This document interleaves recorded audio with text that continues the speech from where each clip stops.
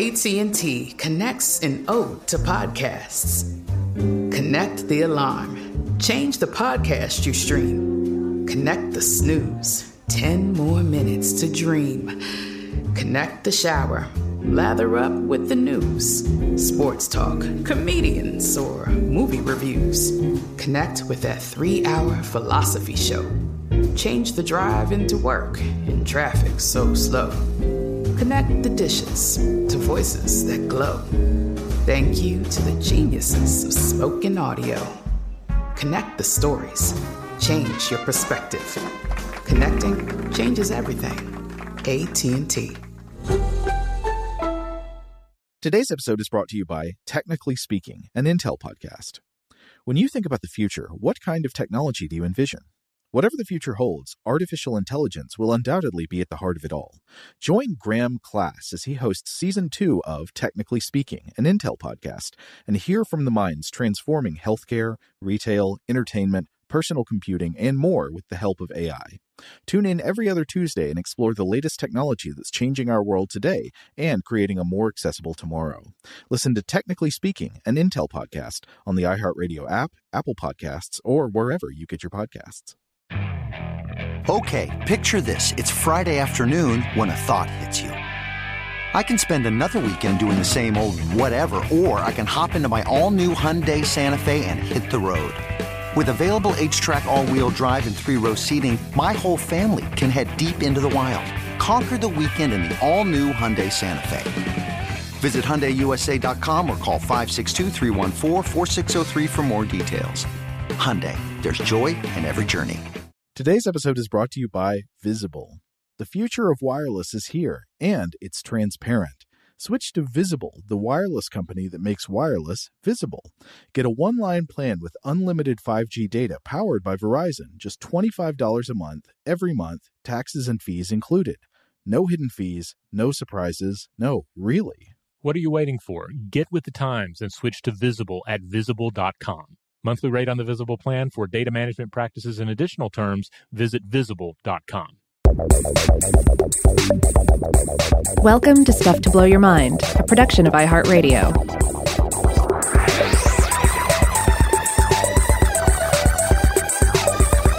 Hey, welcome to Stuff to Blow Your Mind. My name is Robert Lamb. And I'm Joe McCormick. And hey, we were out for a little bit, but now we're back. And you know what we're back with? More cauldrons. Our brains are like pots, and those pots are full of pots, and the pots have pots in them, and it never stops. I know my wife is still teasing me about this. It's like, you guys are still doing episodes about cauldrons and soup, and I'm like, yeah, we're probably going to do 3 or 4 of these total, and we're still not going to cover everything. And a lot of it comes down to the fact, and certainly go back and listen to those first 2 episodes if you haven't. It comes down to the fact that we're talking about ancient technology. And since we inevitably use technology as a way of understanding ourselves, understanding the cosmos, etc., it ends up becoming a part of our not only our discourse, but of course our religions and so forth. And we see that with the cauldron for sure. Yes, though I have to say, one of the big examples we're going to talk about in this episode, I don't know if the whole episode will end up focusing on it, but it's a really interesting historical artifact that is called a cauldron. Like it is called the Gundestrup cauldron. But I was reading a paper on it, and the very first sentence of the paper, this author insists that it is not a cauldron. It is a ceremonial container. Yeah, I mean, this is something that is kind of under the surface of many of these discussions, right? Like, obviously, not all of these people would have called this a cauldron. And then you get into discussions of, okay, is it a cauldron or a pot? Is it a cauldron or a bowl? Is it a cauldron or some other kind? You know, what exactly is this thing going to be? Chill, Daddy-O. Okay, this is a cauldron. Come on, it's a big metal pot. I think we can call it a cauldron. Yeah. So yeah, as we discussed in previous episodes, we wanted to get into European traditions with the cauldron. And cauldrons in Europe are sometimes uncovered in bogs, places, as we've discussed in the show before, that had sacred connotations to the ancient people who visited them.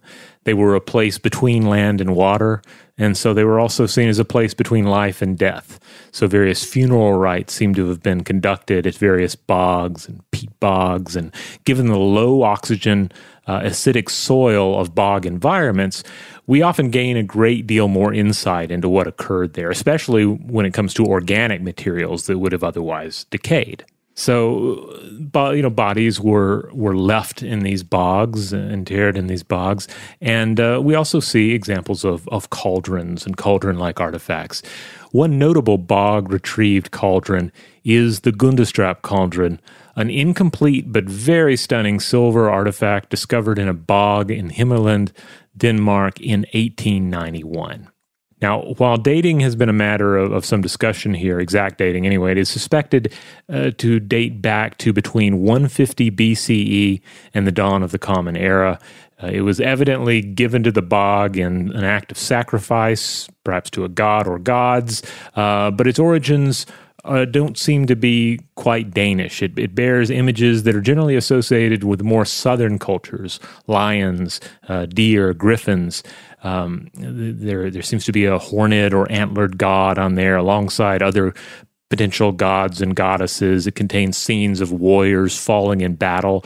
And there is actually an image of a magic cauldron that is on this cauldron with a gigantic figure, perhaps a god or a goddess, about to dunk a smaller man into its depths. That's right. We got cauldrons on our cauldrons. Mm-hmm. And I want to come back to more interpretation of this panel later on. Yeah, definitely as we're talking about the Gundestrup cauldron, look up images of it. That's spelled Gundestrup. There are a lot of images online that show the various panels here, the various images that we're going to be discussing here, including this one of what is clearly a giant of some sort, taking a man and dunking him headfirst into a bucket or cauldron or vessel of some sort adjacent to this battle scene. So the exact origins of the cauldron here are still a matter of debate, with some pointing to the Thracians, or what is, and these would have been people from what is now Bulgaria and Romania. Yet there are also Celtic helmets and trumpets depicted on the cauldron, suggesting it might have been made in a place in the aforementioned region where Thracians and Celts coexisted, though it's uncertain how this then wound up in Denmark. Could have been a tribute, could have been spoils of war. Either way, it may be accurate to think of the Gundestrup cauldron as not a product of a single culture, a single place, or even a single time, but something that was created by mingling cultures on the move, in part due to Roman expansion and conquest during this time period, and ultimately constructed by different artisans over many years. Oh, I didn't think about the Roman connection, but yeah, so if this would have been in the 1st century BCE, and the middle of that century was when Julius Caesar himself was waging a war of conquest in Gaul against Celtic tribes in that region. So yeah, that's an interesting possibility. So yeah, Rob, you dug this thing up, not physically, but yes, you brought it into our outline, but I got really obsessed with it. And I find this artifact so interesting, specifically because of the different mysteries about its provenance, like you were just talking about, but also about what it's depicting, because there are tons of, it clearly is showing scenes that are part of a rich mythology that we apparently know little to nothing about. And so there are a lot of attempts to try to understand what the different panels are depicting, and if so, how they connect to mythologies that we might know something about. But coming back to that provenance question, yeah, I think it's so interesting that there are at least 3 different distinct sort of regional inputs. Now, as you already mentioned, based on physical characteristics of the cauldron, like the silversmithing techniques that were used to create it, it seems to be a product of southeastern Europe. Yes, most scholars pointing to the metalworking techniques of the Thracians, who live in, as you said, what is today Bulgaria or Romania. And I was trying to figure out what are some examples of this distinctive style that's so strongly linked to Thracian culture. Well, I was reading about this on the website for the National Museum of Denmark, which has a lot of great materials about the Gundestrup cauldron, and they compared the Gundestrup cauldron to the metalworking on a gilded silver pitcher from Bulgaria from roughly 300 BCE, and looking at it, I would agree. Yeah, the techniques and the artistic style look extremely similar. Like the way the animal figures are embossed. Remember that this is not just like an illustration or a carving, but this is like hammered and punched metal. So it has raised animal figures with like textures that you could feel with your fingers running over them. And those textures are very similar between the two works. So like the animal figures are embossed and punched with patterns of texture that seem to indicate hair or fur, and it's extremely distinctive. You see some of the same patterns on the apparent herringbone patterns on the clothing of the people on the Gundestrup cauldron. So based on the techniques, it's pretty clear that it was created by an artisan who had been trained in the traditions of southeastern Europe. But, as you also said, the imagery depicts objects and motifs associated with the culture of the Celts, who were in more kind of Western Central Europe at the time. And a few examples of this would be a Celtic musical instrument known as the carnix, which we can discuss in more detail later, certain types of Celtic ceremonial jewelry, such as an object called a torque, which I can also get to in a minute, and things like that. So those are your two inputs. It's like Celtic subject matter done in the metalworking style of the Thracians or of southeastern Europe, and then it's found in the territory of neither one. It's found up in Jutland, in modern-day Denmark, in a bog. So, you really have to wonder how all this comes together. Like, did a Celtic person commission a southeastern European silversmith to make a pot containing images from their culture and mythology? Or maybe did it somehow arise from a border region where these cultures came into contact, and then somehow this item ends up in the bogs of Jutland? It would be like finding a Bulgarian band that only does covers of Celtic music in modern Denmark and wondering like how they came to be there. Ah, yes, the thrash metal polka bands of Canada. Now, I wanted to mention just a little bit more about the state that this cauldron, this so-called cauldron, was in when it was discovered. So altogether, this object weighs about 9 kilograms, or about 20 pounds, and it appears to have been deposited in the bog deliberately, especially because it was disassembled when it was put into the bog. So this cauldron has many detachable features. So the rim can be taken off, and the silver image panels, which line the sides of the pot, those can be taken off. And when it was found, they were all removed and placed inside the vessel. So I don't know, you see that, and that makes it sound like this wasn't just sort of like, it wasn't like it fell off a wagon or something. Right. It sounds like somebody put it in there. Mm-hmm. There is no text anywhere on it, so it's not like a political cartoon where everything's labeled so you know what it means. It's you just have to infer from the imagery. So that makes it difficult to identify things. But the imagery, as you already said, Rob, is fascinating. There are animals you would not expect to see. There are lions. There are images of gods that we know little or nothing about. In fact, there are even images of elephants. And yeah, that should be surprising, especially. Like, where are these images of elephants coming from? Yeah, exactly. So at this point, I just want to pick out a few of the individual plates and focus on what's going on them one at a time. So the first one I wanted to look at, I've got a picture for you to look at, Rob, but of course we will describe it for you out there, the listener. So it shows a god or a mythic figure that's mostly human in form, except it has antlers like a stag growing from its head. And this figure is sitting cross-legged right next to an actual stag. And then on the other side of it, there are a bunch of other animals. There are four-legged predatory-looking animals that might be dogs or maybe lions. I can't tell for sure. And then, I love this, a tiny dude riding on the back of a fish. Yes. Is now, compared to the god with the antlers, the dude is much smaller, but I don't know if it's a question of perspective. Maybe he's farther away, or maybe this is just separate imagery, or maybe the god is supposed to be really big, or maybe the dude's supposed to be really small. I can't tell what the deal with the size difference is, but if it is a regular-sized man on the fish's back, that is a very big fish. It's got to be like dolphin or shark-sized. Yeah, and there's also a kind of a different flavor to these two images. So the horned or antlered god or whatever this being is supposed to be is has like kind of a serene pose. His or her legs are crossed, holding a serpent in one hand, and I'm not sure what the implement is in the other hand. Oh, well, that is a Celtic object. Actually, I think this is an object that is bigger than just Celtic culture, but it was big in Celtic culture, called a torque, which is a type of metal ring worn around the neck that seems to have had significance for multiple Iron Age European cultures, symbolizing power. It's power or status or rank, sort of like a crown. So if somebody's wearing a torque, that would seem to indicate that they are a leader or a high status person. So this figure with the antlers has the torque in his right hand, and then in the other hand, he's grasping, like you said, the neck of a giant snake. But I just wanted to point out that the snake has features on its head, which one scholar I was looking at identified as ram's horns. So it's a snake with ram horns. Oh, wow.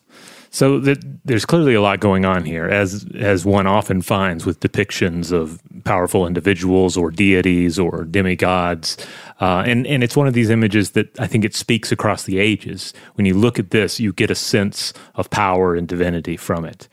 Meanwhile, the individual riding the fish or dolphin, it looks more comical to me, and it makes me wonder if there is, in fact, it is supposed to be comical on some level. Like even if it is a god of some sort, maybe it is a trickster god. Maybe it's something that is not supposed to be interpreted with the same air of reverence as we have with this central individual. Yeah, I agree. Fishboy looks very funny, and I think it's partly in the way his knees are bent, and he's sort of reaching forward while riding the fish, almost as if you can imagine him kind of rocking and kicking back and forth and saying, like, go faster, come on. Mm-hmm. Now, obviously, another possible explanation for differences could also be different authors over time. But as we alluded to earlier. But an interesting thing I wanted to point out again, so there's a lot we don't know about what these images are supposed to depict, but this antler-headed god who is holding a torque in one hand is also wearing a torque around his neck. So he appears to be a leader or high-status figure himself, but maybe by holding a torque in one hand, I don't know, just speculating, but maybe it means he can also make a king. He can also give the crown to another.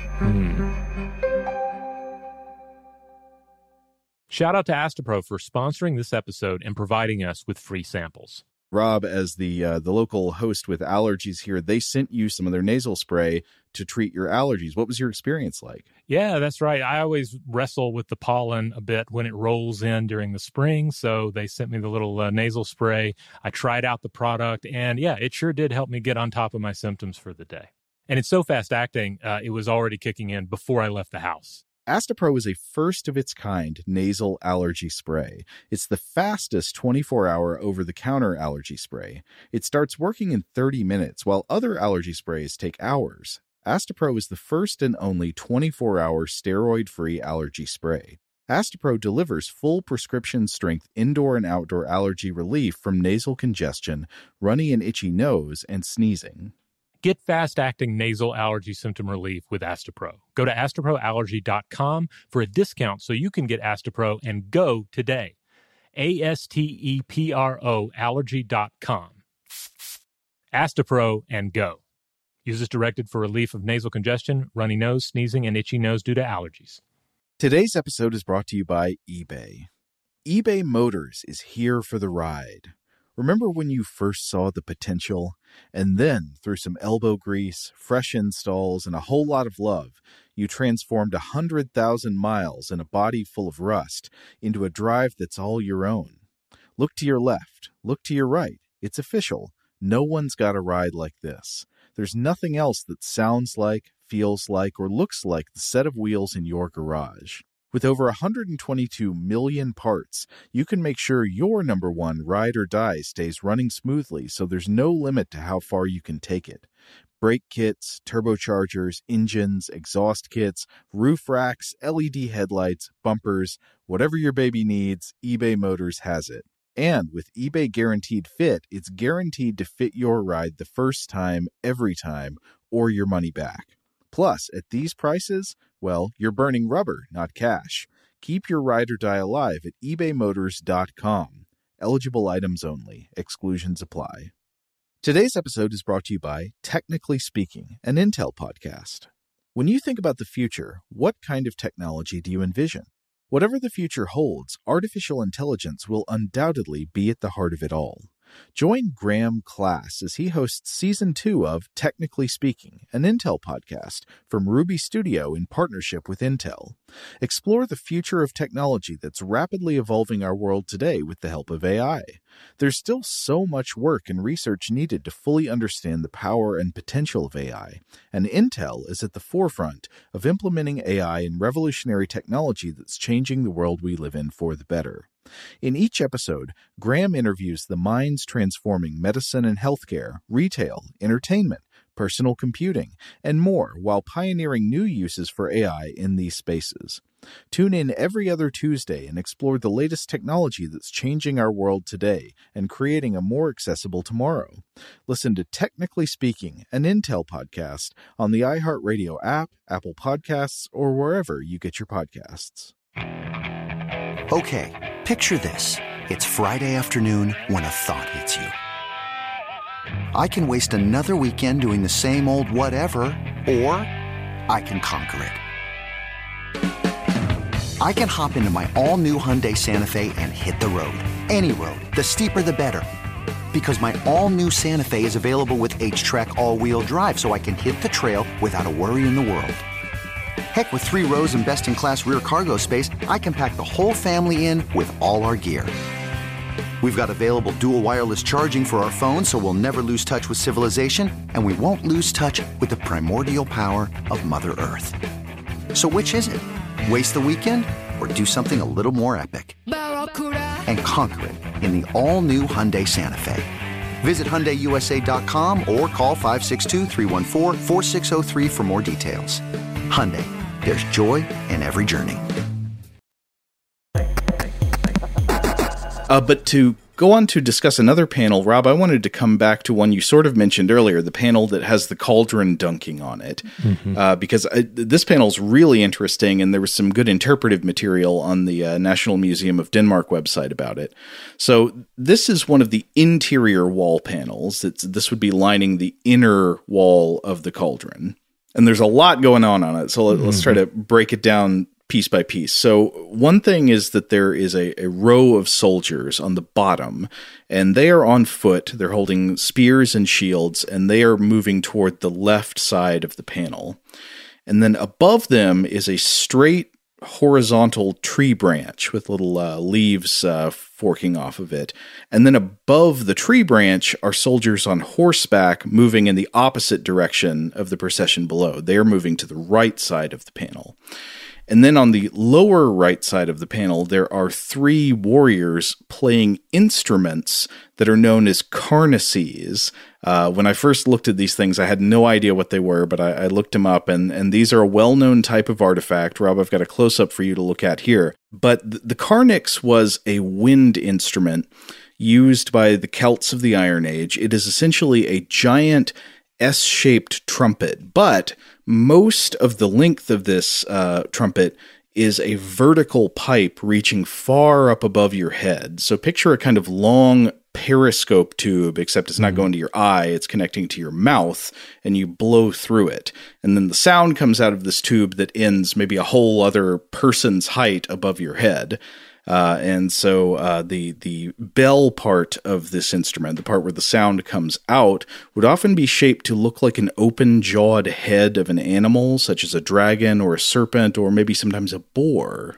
The carnix was identified in ancient literary sources as associated with warfare, so you might play it on the battlefield for coordination of tactics or for intimidation of the enemy. Long-distance communication. There you go.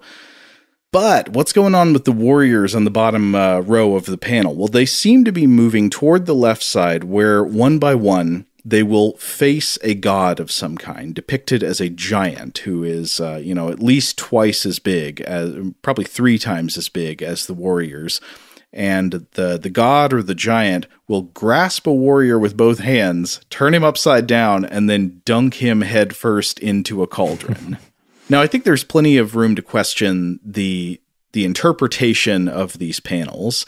Again, they don't come with words on them, so they don't explain, and they don't super clearly connect to mythology that we know about. Connections that would be established have to be kind of inferred. They might be kind of tenuous. But the curators of the National Museum of Denmark argue that the warriors on foot in the bottom of this panel, they are being represented as probably in the underworld, meaning that they were just killed in battle. And so they're being depicted as, I don't know, the dead forms of their former selves.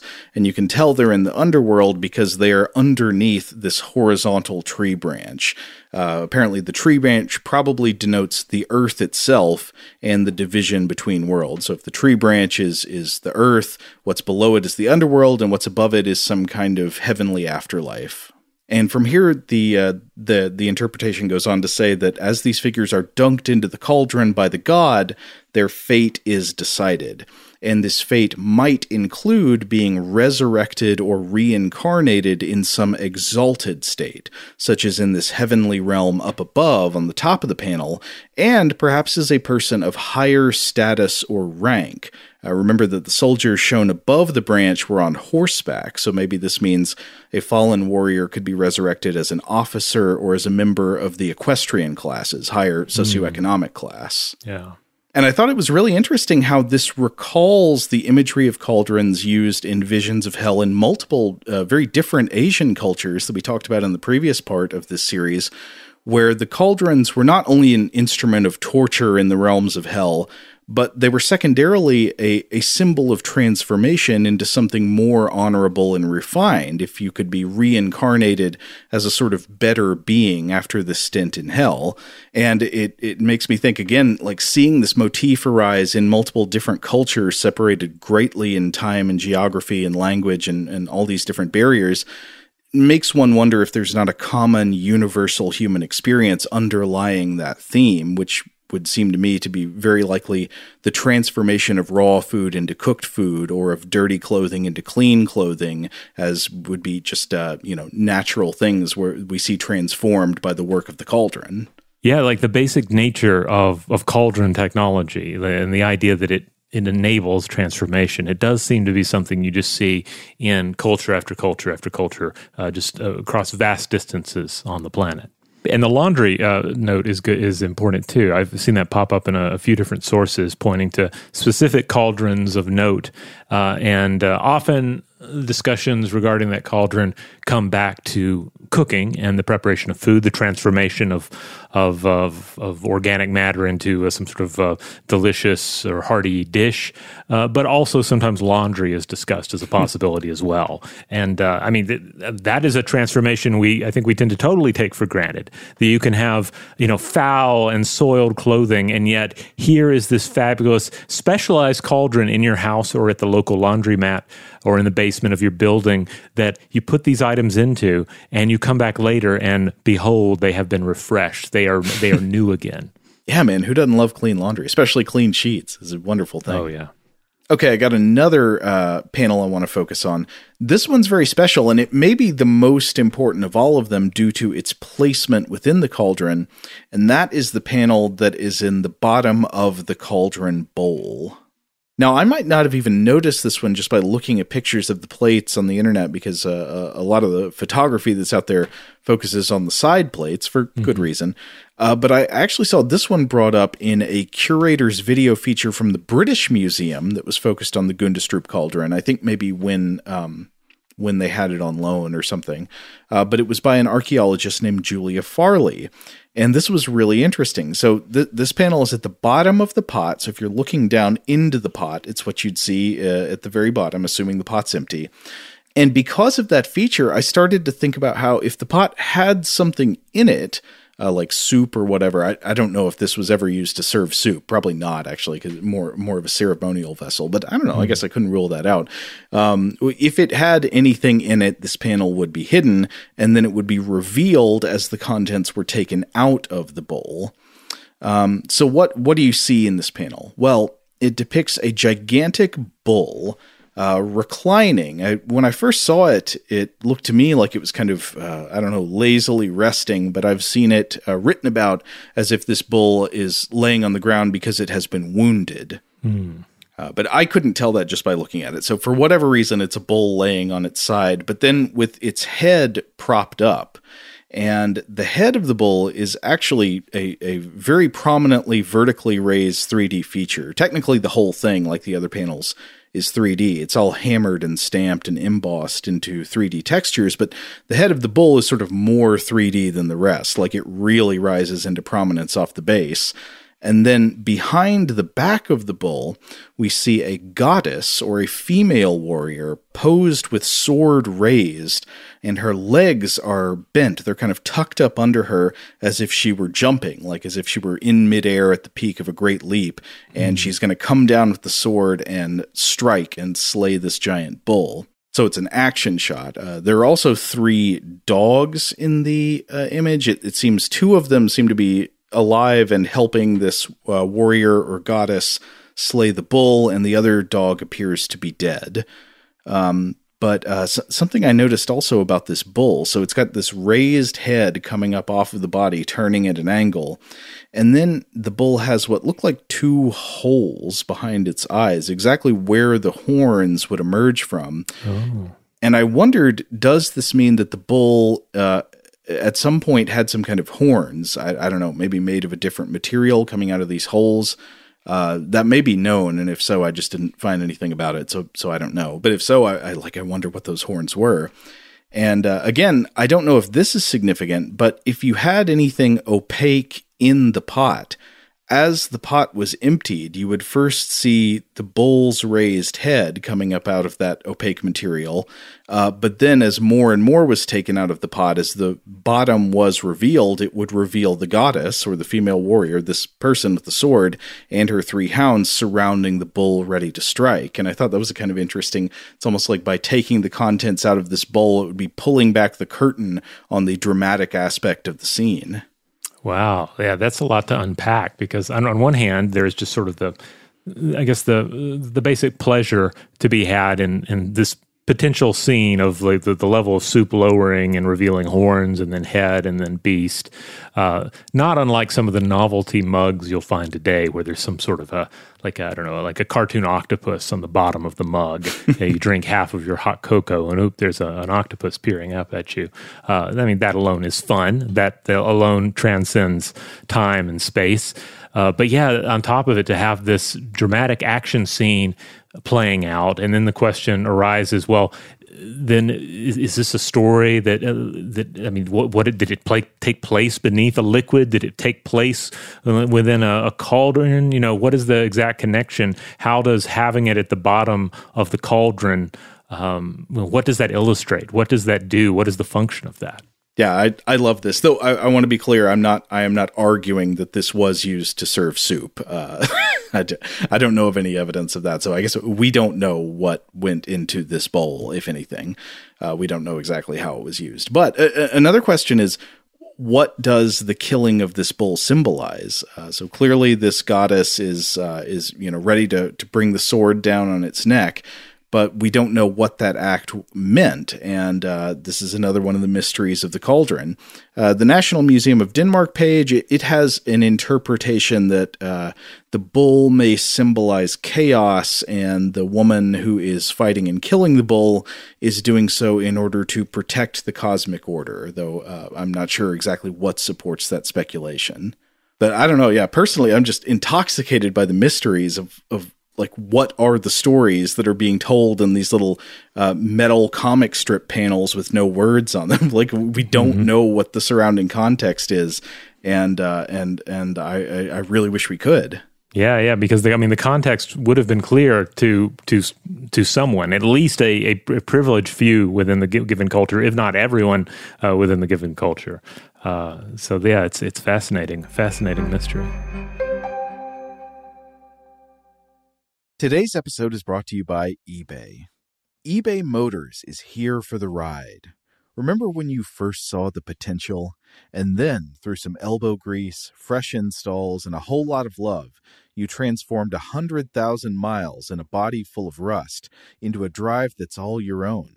Look to your left. Look to your right. It's official. No one's got a ride like this. There's nothing else that sounds like, feels like, or looks like the set of wheels in your garage. With over 122 million parts, you can make sure your number one ride or die stays running smoothly so there's no limit to how far you can take it. Brake kits, turbochargers, engines, exhaust kits, roof racks, LED headlights, bumpers, whatever your baby needs, eBay Motors has it. And with eBay Guaranteed Fit, it's guaranteed to fit your ride the first time, every time, or your money back. Plus, at these prices, well, you're burning rubber, not cash. Keep your ride or die alive at ebaymotors.com. Eligible items only. Exclusions apply. Today's episode is brought to you by Technically Speaking, an Intel podcast. When you think about the future, what kind of technology do you envision? Whatever the future holds, artificial intelligence will undoubtedly be at the heart of it all. Join Graham Class as he hosts Season 2 of Technically Speaking, an Intel podcast from Ruby Studio in partnership with Intel. Explore the future of technology that's rapidly evolving our world today with the help of AI.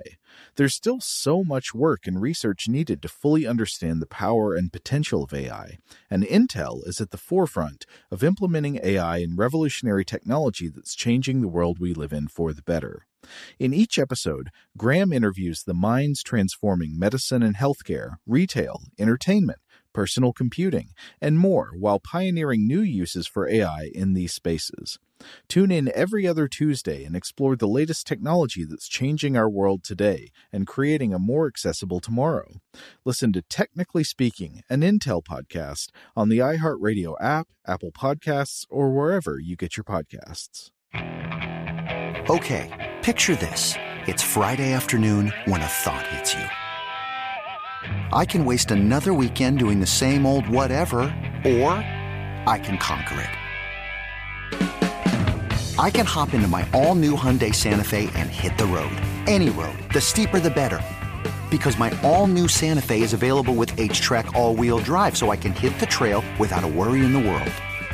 Heck, with 3 rows and best-in-class rear cargo space, I can pack the whole family in with all our gear. We've got available dual wireless charging for our phones, so we'll never lose touch with civilization, and we won't lose touch with the primordial power of Mother Earth. So which is it? Waste the weekend or do something a little more epic? And conquer it in the all-new Hyundai Santa Fe. Visit HyundaiUSA.com or call 562-314-4603 for more details. Hyundai. There's joy in every journey. Today I'm going to give you some straightforward advice on how to deal with naughty kids. How about instead of timeouts, time-ins? Time for you to start paying some bills. I'm JB Smoove, and that was a full episode of my new podcast, Straightforward, inspired by guaranteed straightforward pricing from AT&T Fiber. Get what you want without the complicated. AT&T Fiber, live like a gigillionaire. Available wherever you get your podcast. Limited availability in select areas. Visit AT&T.com/hypergig for details. Now, I was looking up to see if there were any good papers that were using clues in the images to try to understand better what stories were being told or what the significance of these gods and mythic figures were.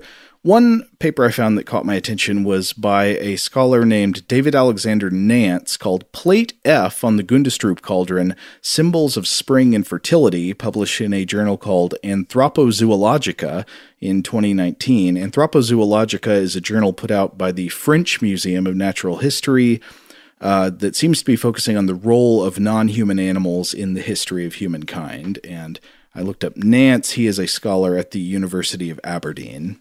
Now, specifically, this paper it tries to do a zoological identification of a bird species on one of the plates in order to help elucidate what the mythic significance may have been.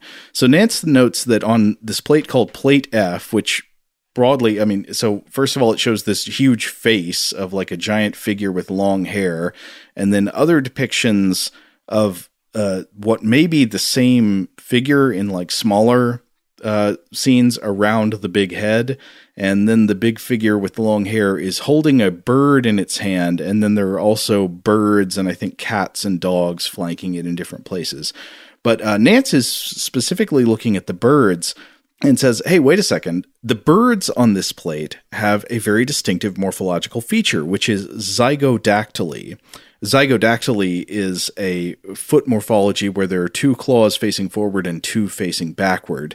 And given that characteristic, there are really only a few types of birds it could be. It's obviously not most of them. So the only real candidate for this is the common cuckoo, or Cuculus canorus. And this is interesting because the cuckoo connects to a whole other known nexus of mythological significance. So Nance writes, quote, "This species is also identified on a number of other widespread European artifacts where it was previously thought to be a bird of prey. The plate depicts a goddess in triplicate flanked by 2 cuckoos releasing the first cuckoo of spring. The bird is an obligate brood parasite, laying its eggs in other birds' nests, leading to misconceptions of its life cycle." And the misconceptions about cuckoos in antiquity were that there were no female cuckoos, that there were only males, and the male birds mated with the host females of all the other bird species. Now, that's not true, but apparently Nance argues that that was believed in the ancient world, and for this reason, the cuckoo symbolized male fertility across many different cultures in its summer range. So during the summer months in all across Eurasia, this bird would fly in, and then it would be associated with fertility, and sometimes with European fertility goddesses, like the bird might sort of be its implied consort. Oh, that's fascinating. I mean, that reminds me of various misinterpretations regarding spontaneous generation, or the idea that the scarab beetle, the dung beetle, emerges from the dung, that it is a thing that is born out of the dirt and of the waste, as opposed to enough a life form that's making use of this material. Oh, yeah, that's interesting. So, but to be biologically precise, what is happening with the cuckoos is that they are depositing their own eggs. So cuckoos are mating with cuckoos, and then they're laying cuckoo eggs. They're just laying in the nests of other birds, so that's known as brood parasitism. But because of the confusion of like not seeing them with their own nests, they were just like, yeah, they're only male cuckoos, and they're just they essentially said that they were cuckolding the male birds of other species. Yeah, brood parasitism is a fascinating topic, and of course we see this in the insect world as well. I mean, it's not certainly, but not confined to just these birds. Fascinating topic we could easily come back to, because there are also, even with the cuckoo, there, as I recall, there are a lot of ins and outs regarding the enforcement of this policy. Yes, both with actions that have sometimes compared to almost mafia tactics, and also just like how does the egg appear, and how is there a physical deception or mimicry going on? Yeah, I think there's widely believed to be like just an ongoing evolutionary arms race between the host species' ability to recognize cuckoo eggs and be like, wait a minute, no, and then the cuckoo's ability to adapt to that and further blend in. Mm-hmm.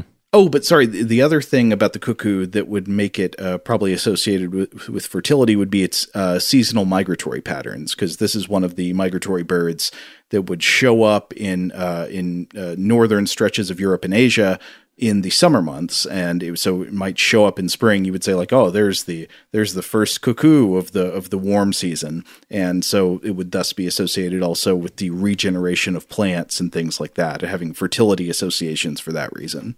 Anyway, I guess we'll call it there for the Gundestrup cauldron, but I find this such an intriguing artifact. I don't know, like every time there's a new paper providing some interpretation of what's going on in these panels, I want to know. Yeah, and by all means, when you get a chance, you're not driving a vehicle or something, look up images of the Gundestrup cauldron, and certainly if you have access to the Gundestrup cauldron, if you can go see it at a museum now or in the future, please do so. If you can steal it, tuck it into the britches and get it out of there. And do not steal the Gundestrup cauldron.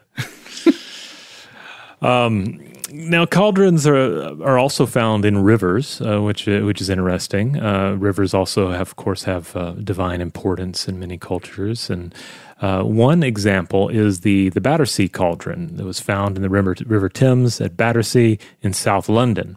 It's a large riveted bronze vessel with signs of maintenance over many years, originally crafted an estimated 3,000 years ago. So this would have been a highly advanced example of metalwork from this time period. Now, this cauldron is mentioned in a blog entry on the British Museum website by Jennifer Wexler and Neil Wilkin titled Cauldrons and Flesh Hooks Between the Living and the Dead in Ancient Britain and Ireland. And they also point out an example of a 3,000-year-old flesh hook found in a bog in Northern Ireland. And when complete, when one piece, it would have been a long metal and wood rod decorated with bronze birds. The hook would have been used in ritual feasting for the purpose of pulling cooked meat from a cauldron. And such tools were also used when working with hides and tanning pits and so forth. But this particular artifact also had birds on it, which is pretty interesting. I'm going to read just a quote from that British Museum blog post. Quote, "The two sets of birds may have represented opposing forces in the world of ancient people. Swans are white birds of the water, but also associated with the sun and light, and the family group suggests fertility, because they're depicted in a family group here. The ravens, on the other hand, are blackbirds of the air and divine communication, connected with wild uplands. Their dark color and gruesome dietary habits were connected with war and death. These differences may have represented the competing forces of good and evil in the world." But both of them will help you get your meat out of the pot. Yeah, but again, remember the pot is no mere pot. There's no, there are no technologies this central to human existence that don't take on all these other meanings and metaphors and so forth. So the cauldron it's where you're cooking your meat. It's where you may be doing your laundry, but that cauldron is also the universe. That cauldron is also life itself. It is the whole experience of humanity. Wow, that's some profound fondue. Yeah, we didn't even get into fondue. There you go, another miniature cauldron. Well, wait, yeah, we did. Come on, flesh hook. This is basically fondue. They're talking about, well, right? That's right. You can do the meat fondue. I guess with fondue, I have so little experience with it. I just instantly think of only cheese and bread. And I forget sometimes that there's a richer tradition of fondue. There are also other wonderful traditions of communal feasting from heated bowls, Chinese hot pot traditions and all. So, and certainly that's a fun experience if you get a chance to partake of that. I don't think I've ever actually done that, but that's usually with not with like an oil like you might use to cook in fondue, but that's like a highly flavored broth in a hot pot. Yeah, a broth. Yeah. And you can find plenty of modern restaurants. In fact, I went to one, I want to say this was in Florida, where not only was there a hot pot at your table, but there was also a conveyor belt going through like a little sushi conveyor belt, except instead of sushi, it contained various plated ingredients that you could add to the hot pot. Oh, that sounds awesome. Yeah, it was quite a parade of meats and vegetables. But that's another thing worth keeping in mind too with these cauldrons. It's like the pot is this thing at the center. It is this thing on the fire. It is the thing that is then communally used. So you can easily imagine how it just becomes this hyper magnet for meaning, especially in the ancient world. I keep thinking back to this plate on the Gundestrup cauldron, the one where the giant god is dunking the warriors from the underworld into the cauldron. And one thing I can't tell from the image, is the warrior scared to be dunked, or is the warrior excited? Like, he's going in head first. You can see he's got one arm sort of raised up, but that it could be like a, oh no, please don't dunk, or it could be like a wee arms up thing. It's hard to tell. Well, I think if you're being manhandled by a god like this, and you're about to be dunked into a cauldron or a vat of some sort, like, you should be afraid. I think a certain amount of fear is ideal. But then again, if the interpretation is right, this warrior is about to maybe be transformed into a higher state of existence. Yeah, maybe so. Now, one thing, sort of capping off our serious discussion here, and to be clear, we will be back in another episode on cauldrons. We have a number of wonderful cauldron mythologies to discuss. We'll also get into at least a little bit of Dante's Inferno. But this also brings me back to a recent film we looked at on Weird House Cinema, Jason Takes Manhattan. There is a scene where Jason, who, again, can be at least loosely compared to various divine and semi-divine beings in history. He dunks somebody in this vat of like nasty New York water. I guess it's not actually toxic sludge, but it looks gross. Kills somebody by drowning them, holding them by the feet, and dunking them. I think it's supposed to be toxic waste. I think that is part of the mythology of Jason Takes Manhattan, is that New York is full of open steel drums of toxic waste. But don't we see a bucket later that is clearly labeled toxic waste? That confuses the matter. I think it's one of the flavors of the soda fountain machines in New York. You know, you make you a mix, so you get some new grape, and then you get some diet Fanta, and then you get some toxic waste. Oh, okay, fair enough.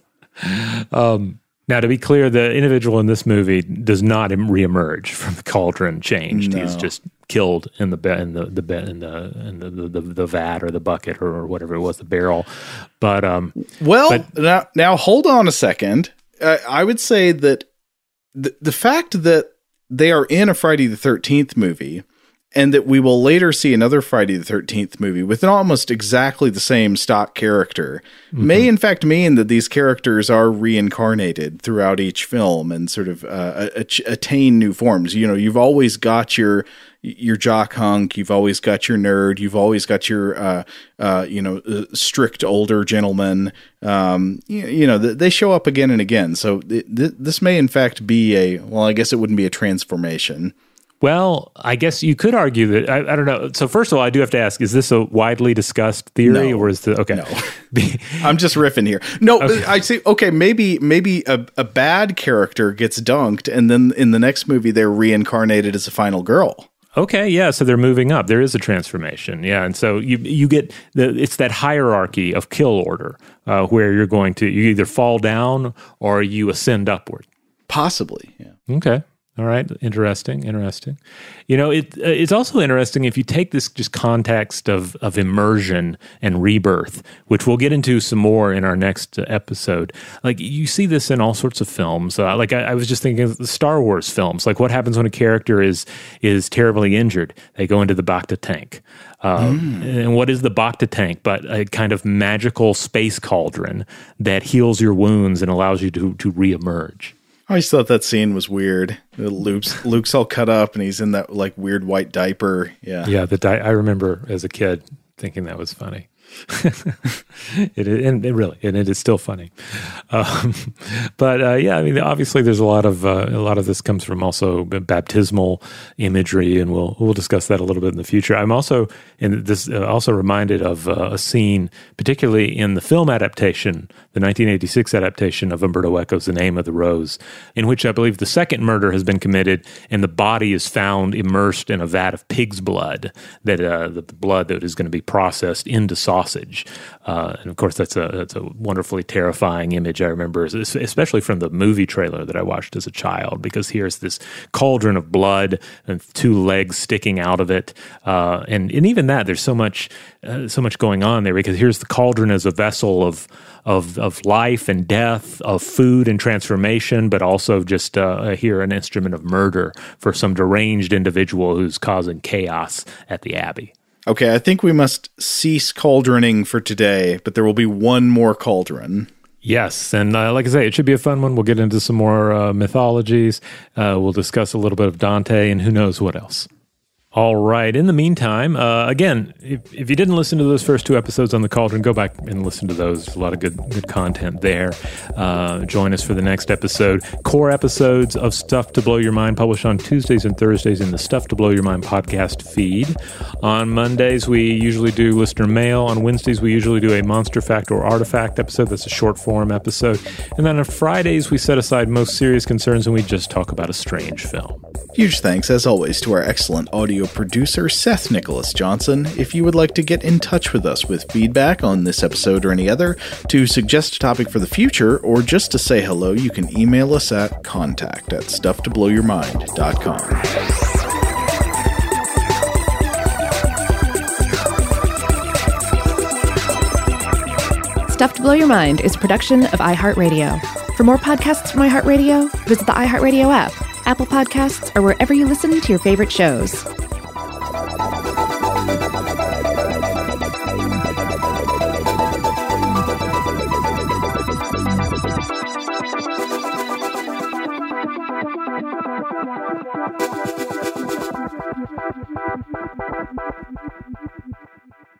Today's episode is brought to you by Visible.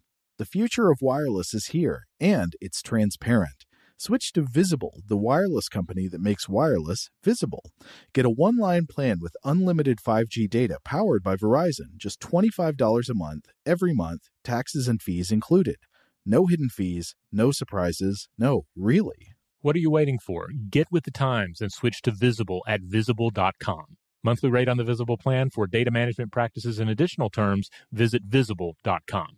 Rev up your thrills this summer at Cedar Point on the all-new Top Thrill 2. Drive the sky on the world's tallest and fastest triple-launch vertical speedway. And now, for a limited time, get more Cedar Point fun for less with our limited-time bundle for just $49.99. Get admission, parking, and all-day drinks for one low price. But you better hurry, because this bundle won't last long. Save now at cedarpoint.com. This is Malcolm Gladwell from Revisionist History. eBay Motors is here for the ride. With some elbow grease, fresh installs, and a whole lot of love, you transformed 100,000 miles and a body full of rust into a drive that's all your own. Brake kits, LED headlights, whatever you need, eBay Motors has it. And with eBay Guaranteed Fit, it's guaranteed to fit your ride the first time, every time, or your money back. Plus, at these prices, you're burning rubber, not cash. Keep your ride or die alive at ebaymotors.com. Eligible items only. Exclusions apply. Are you looking for the perfect move-in ready home this spring season? Now's the time to buy at Fisher Homes. For a limited time only, enjoy below-market interest rates starting at 5.375% APR, 6.139% APR. With these exclusive lower rates, you can save hundreds on a move-in ready home and start enjoying the benefits of home ownership even faster. Schedule your personal tour with one of our new home specialists at FisherHomes.com and make this spring the season you find your perfect home sweet home. Financing provided by Victory Mortgage, LLC, NMLS 461249, Equal Housing Lender.